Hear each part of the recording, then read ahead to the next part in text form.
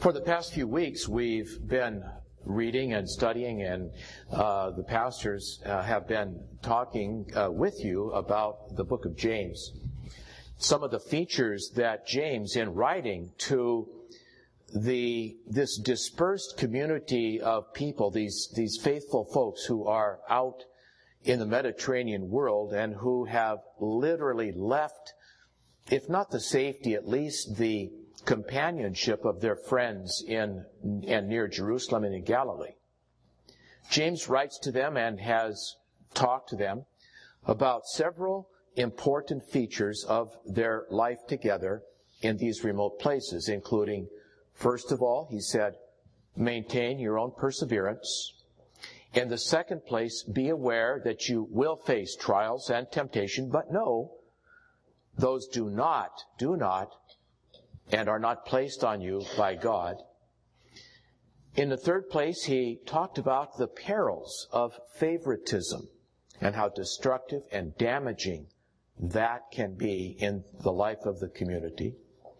Last week, the reading was James's discussion, rather animated in the Bible, about the contrast between faith and works, deeds and belief. Today, as we move into the third chapter of James, if you've not read this, and if you're involved with some of the small groups in Living Wisely studies, you know that the third chapter begins with very almost harsh arguments that he makes about what appears to be the danger and the destructive power of the tongue. He says little in this section about the capacity of our speech, of our language, of our words to be uplifting. He knows that. He mentions it. But he's very, very forceful in his argument about the destructive power, the dangers, as he says, of speech, of language, and of words. In the Bible, one of the most frequent images for words and language and speech is that of an arrow. It's not a hammer. Words is not a hammer with which one is bludgeoned. The biblical illustration and image for words is an arrow. Small. It can be launched from a distance. If it lands on target, it can be, if not fatal, at least deeply and profoundly damaging. That's the image that I'm sure James had in mind when he wrote what he wrote in this section of his letter to these faithful people. He talks quite a bit in this section of chapter 3 about the danger of gossiping. I'd like, however, to ask you this morning, and I'll assume that most of us understand that. Most of us remember the words that we learned in grade school, and I remember them from my playground experience when I first complained about the fact that another first grader called me a sissy. And I went to my teacher and I said, I remember his name. I'm not going to say it, but I remember his name. Actually, his name was Tommy. It's this residual hostility that's left over. Tommy called me a sissy. My first grade teacher said, you know what she said to me? Sticks and stones can break your bones, but words can never hurt you. And I believed it. It was only either my first year of college or my senior year of high school when I remembered and I discovered my first grade teacher, with whom I was actually still in contact because we shared a birthday, we'd been in touch for many, many years, was in denial. She told me that, and I found out 15 years later, 18 years later, it wasn't true. And I think it might have had something to do with my first girlfriend who said, I really don't want to go out with you anymore. That was damaging. And I couldn't believe that sticks and stones wouldn't hurt me because words did. I am confident that whether it's I or it's one of you, or it's somebody whose name you know, in a moment that you remember, that everyone here has had, even in their adult years, in fact, more likely in their adult years, a playground experience in which the words have come to you, they've been deeply hurtful, and you still live and remember how it felt. I sent an email to a friend who was running for political office I think I sent it about the early part of October. He's a person, not a dear friend, not a close friend, but somebody whom we've met several times and have had connections with. Who's running for political office, and he's a very gracious person. And I began to get the political ads, those postcards that came to our home. And I saw some of the images and some of the language on television. And I could not put together what I was reading and what I was seeing with the person whom I knew. And we were involved. We had the yard signs. The result of all of this was that I sent an email and I said, I can't do it anymore. I need you to take my name off of the volunteer list. I need to ask you, I need to tell you that I really have to rethink my place and my position with respect to what I told you some months ago, that I would be helpful in your campaign. I didn't get a response back, and I really didn't expect to. But here's what was troubling. I could not put together the words and the language that I heard and that I read on the postcards with the person whom I knew. And I knew there was a big gap and a big chasm. I'm sure that any of us who has survived, and if any of you here has run for political office or is in political office, I want to acknowledge, first of all, my gratitude for your willingness to be in a place of language and of words, because that is what you deal with and live with every day. In an arena of language and communication that I simply do not understand. To know that words and language and speech, for those of you who are in any level of public life, can become almost lethal as far as one's future is concerned, and we all know stories about that. Perhaps it's no surprise then that James set aside that topic for special consideration for the people of faith who out there in that incredibly difficult world were faced with this task. How do we deal with words and with language? And how do we protect ourselves from ending up in a place of using words and language that will, in the first place, not reflect our relationship to God and to the risen Jesus, and in the second place, words and language that will not make us any more distinctive from everybody else. With that in mind, I hope you could understand how and why he is so intentional and so purposeful about addressing this group of Christians about the power of words and the power of language. His name is Chadwick Sapenter. That's his picture. He was the featured writer of an article that's in a national publication which arrived at our house on Friday. The title of his article was The Power of Words. I'd like to read you some of what that article is. I'll tell you a little bit about him and about his article. This is how he began his article. Words are so powerful that the two-letter word no can stop and start nations from going to war. Words are so powerful that the N-word stirs up memories and emotions of pain, of rage, and embarrassment. And he writes about the destructive power of an F word in his own life. And this is how his story goes. I was 17 years old and entering the last semester of what was supposed to be my senior year of high school. I walked into my high school guidance counselor's office, and she immediately greeted me with open arms, a big smile, and what I assumed was the willingness to give me guidance. Boy, was I wrong. This is how the conversation went. Hi, Chad, it's good to see you. How can I help you? I explained that I was getting offers to go to college on an athletics scholarship, and I wanted to know what I needed to do to graduate on time. This was a small town in Texas, and in that small town, football is as important as oxygen to some people. And so she was excited to learn and to help me with whatever I needed.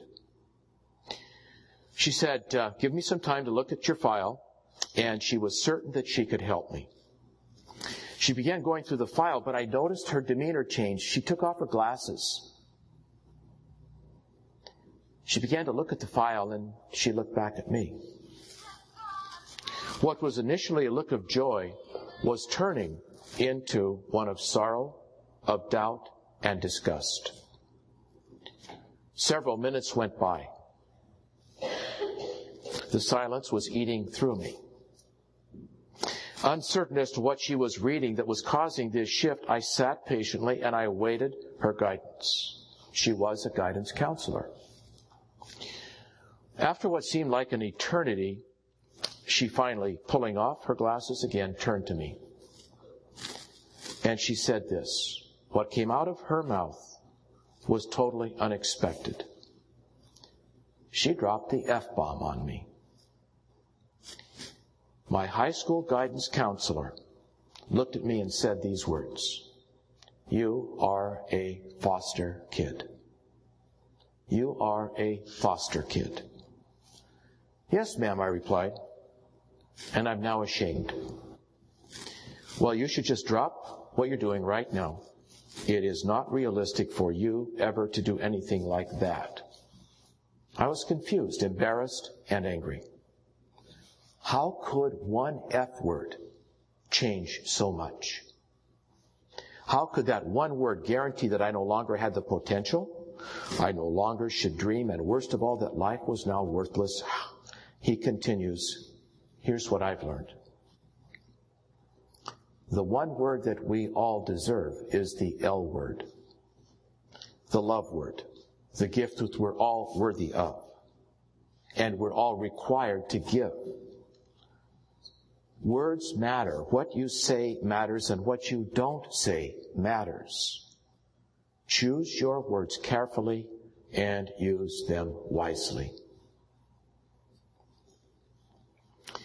Chad Sapender had entered foster care at age 15. For those of you who work in child development or are parents, know clearly what has happened from birth to age 15 is monumental in terms of attitudes, behavior, and values. He entered foster care at age 15. He graduated eventually from Texas State University.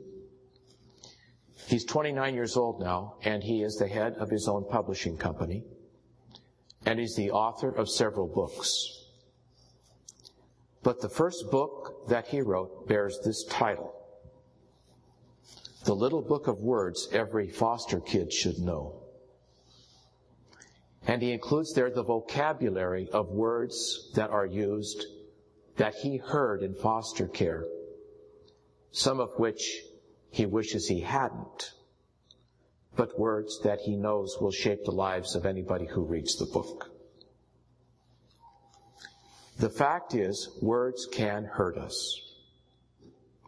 There's a picture coming up of what that can mean. And so we know better than the fact that sticks and stones can break my bones, and we know that words can hurt us and are damaging. But then there's the good words, the ones that James wants us to know about. The pastor who had been called to begin a new ministry in a congregation preached his first sermon, and he was a hit. Everything went well. Everybody said, "Great job, Pastor." Second Sunday, they come back expecting great things, great sermon again. And he preaches again, but it's the same sermon. And so they wonder, well, still trying it out. Everybody comes back for the third week, expecting a great sermon, and he preaches, guess what? Same sermon. Okay, now the board of elders wants to talk with him, so they meet with him.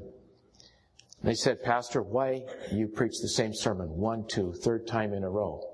And this was his answer. You probably could guess it. "I'll keep preaching until you get it right." And he did. If you've ever had the privilege of worshiping in an African American congregation, which can be a highly interactive experience, and to be in such a place with such a group of folks is, for the couple times that I've done that, is slightly unsettling because everybody's engaged in the process of the sermon. And so there's amen, and there's yes, and there's music, and there's sounds, and there's reaction. But the first time we ever worshiped in an African American congregation, these are the words that I heard. And I had never heard it, and I've not heard it outside of an African American congregation since. And these are the words.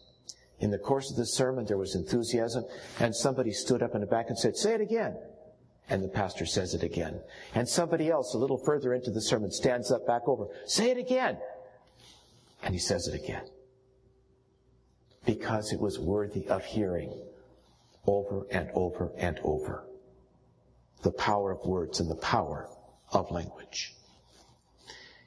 Here's what Jeremiah said. And if you remember that conversation that happened between God and Jeremiah, Jeremiah was commissioned by God, and God said to him, "Jeremiah, I want you to go and I want you to bear this incredible responsibility, and it's this. I want you, Jeremiah, to carry my word to the people who are not going to hear it well." And do you remember what Jeremiah, I'll tell you what he said. You can read this in Jeremiah chapter 1. "Alas, sovereign Lord, I do not know how to speak. I am too young." But the Lord said to me, to Jeremiah, "Do not say I'm too young. You must go to everyone I send you and to say whatever I command you. Do not be afraid of them, for I am with you and I will rescue you." Dangerous words. You're going to be in trouble, but I'll rescue you. But the Lord said to me, the Lord reached out his hand, touched my mouth, and said to me, "I have put my words in your mouth." I have put my words in your mouth. I don't believe that God operates terribly differently with Jeremiah than God operates with you and me. I think that we could be the Jeremiahs who would say, "Alas, sovereign Lord, I don't know how to speak. I am too young, old, busy, involved, impatient." You fill in the blank. If you have ever found yourself without the language of faith that you needed or wanted, know that you are in good company with one of the greatest prophets of Israel. If you have ever been in a place where you were at a loss for words, you did not know what to say until after you'd left the meeting, left the conversation, and you wonder, "Why didn't I think of that?" This is what God said to Jeremiah. I will put the words in your mouth. The words are there. Because, and this is what James talks about, The words are already within us because God has given them to us. We simply need only to find them and know how best to use them. I'd like to ask you to join with me at the close of the sermon this morning to participate in an act of using words of power.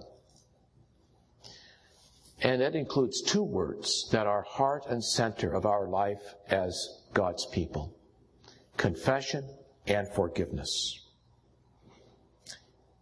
In many congregations, it's a traditional practice prior to the celebration of Holy Communion to participate in both confession and forgiveness. And I just happen to have some slides available where we can do that. The slides are going to come up. And I'll read the parts that are labeled. See that little P up there in the corner? I'll read the P parts, Pastor. And there's two of them.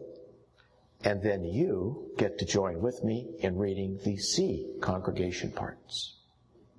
So hear these words. Almighty God, to whom all hearts are open, all desires known, and from whom no secrets are hidden, cleanse the thoughts of our hearts by the inspiration of your Holy Spirit, that we may perfectly love you and worthily magnify your holy name, through Jesus Christ our Lord. Amen. If we say that we have no sin, we deceive ourselves, and the truth is not in us. But if we confess our sins, God, who is faithful and just, will forgive our sins. We confess that we are in bondage to sin and cannot free ourselves. We have sinned against you in thought, word, and deed, by what we have done and by what we have left undone. We have not loved you with our whole heart. We have not loved our neighbors as ourselves. For the sake of your Son, Jesus Christ, have mercy on us. Forgive us, renew us, and lead us, so that we may delight in your will and walk in your ways, to the glory of your holy name. Amen. And now hear this declaration. In the mercy of Almighty God, Jesus Christ was given to die for you. And for his sake, God forgives you all of your sins. To those who believe in Jesus Christ, he gives the power to become the children of God. Be at peace. Your sins are forgiven. Amen. Aren't those powerful words? And we own them. We own them. A great gift of God. Join me in prayer.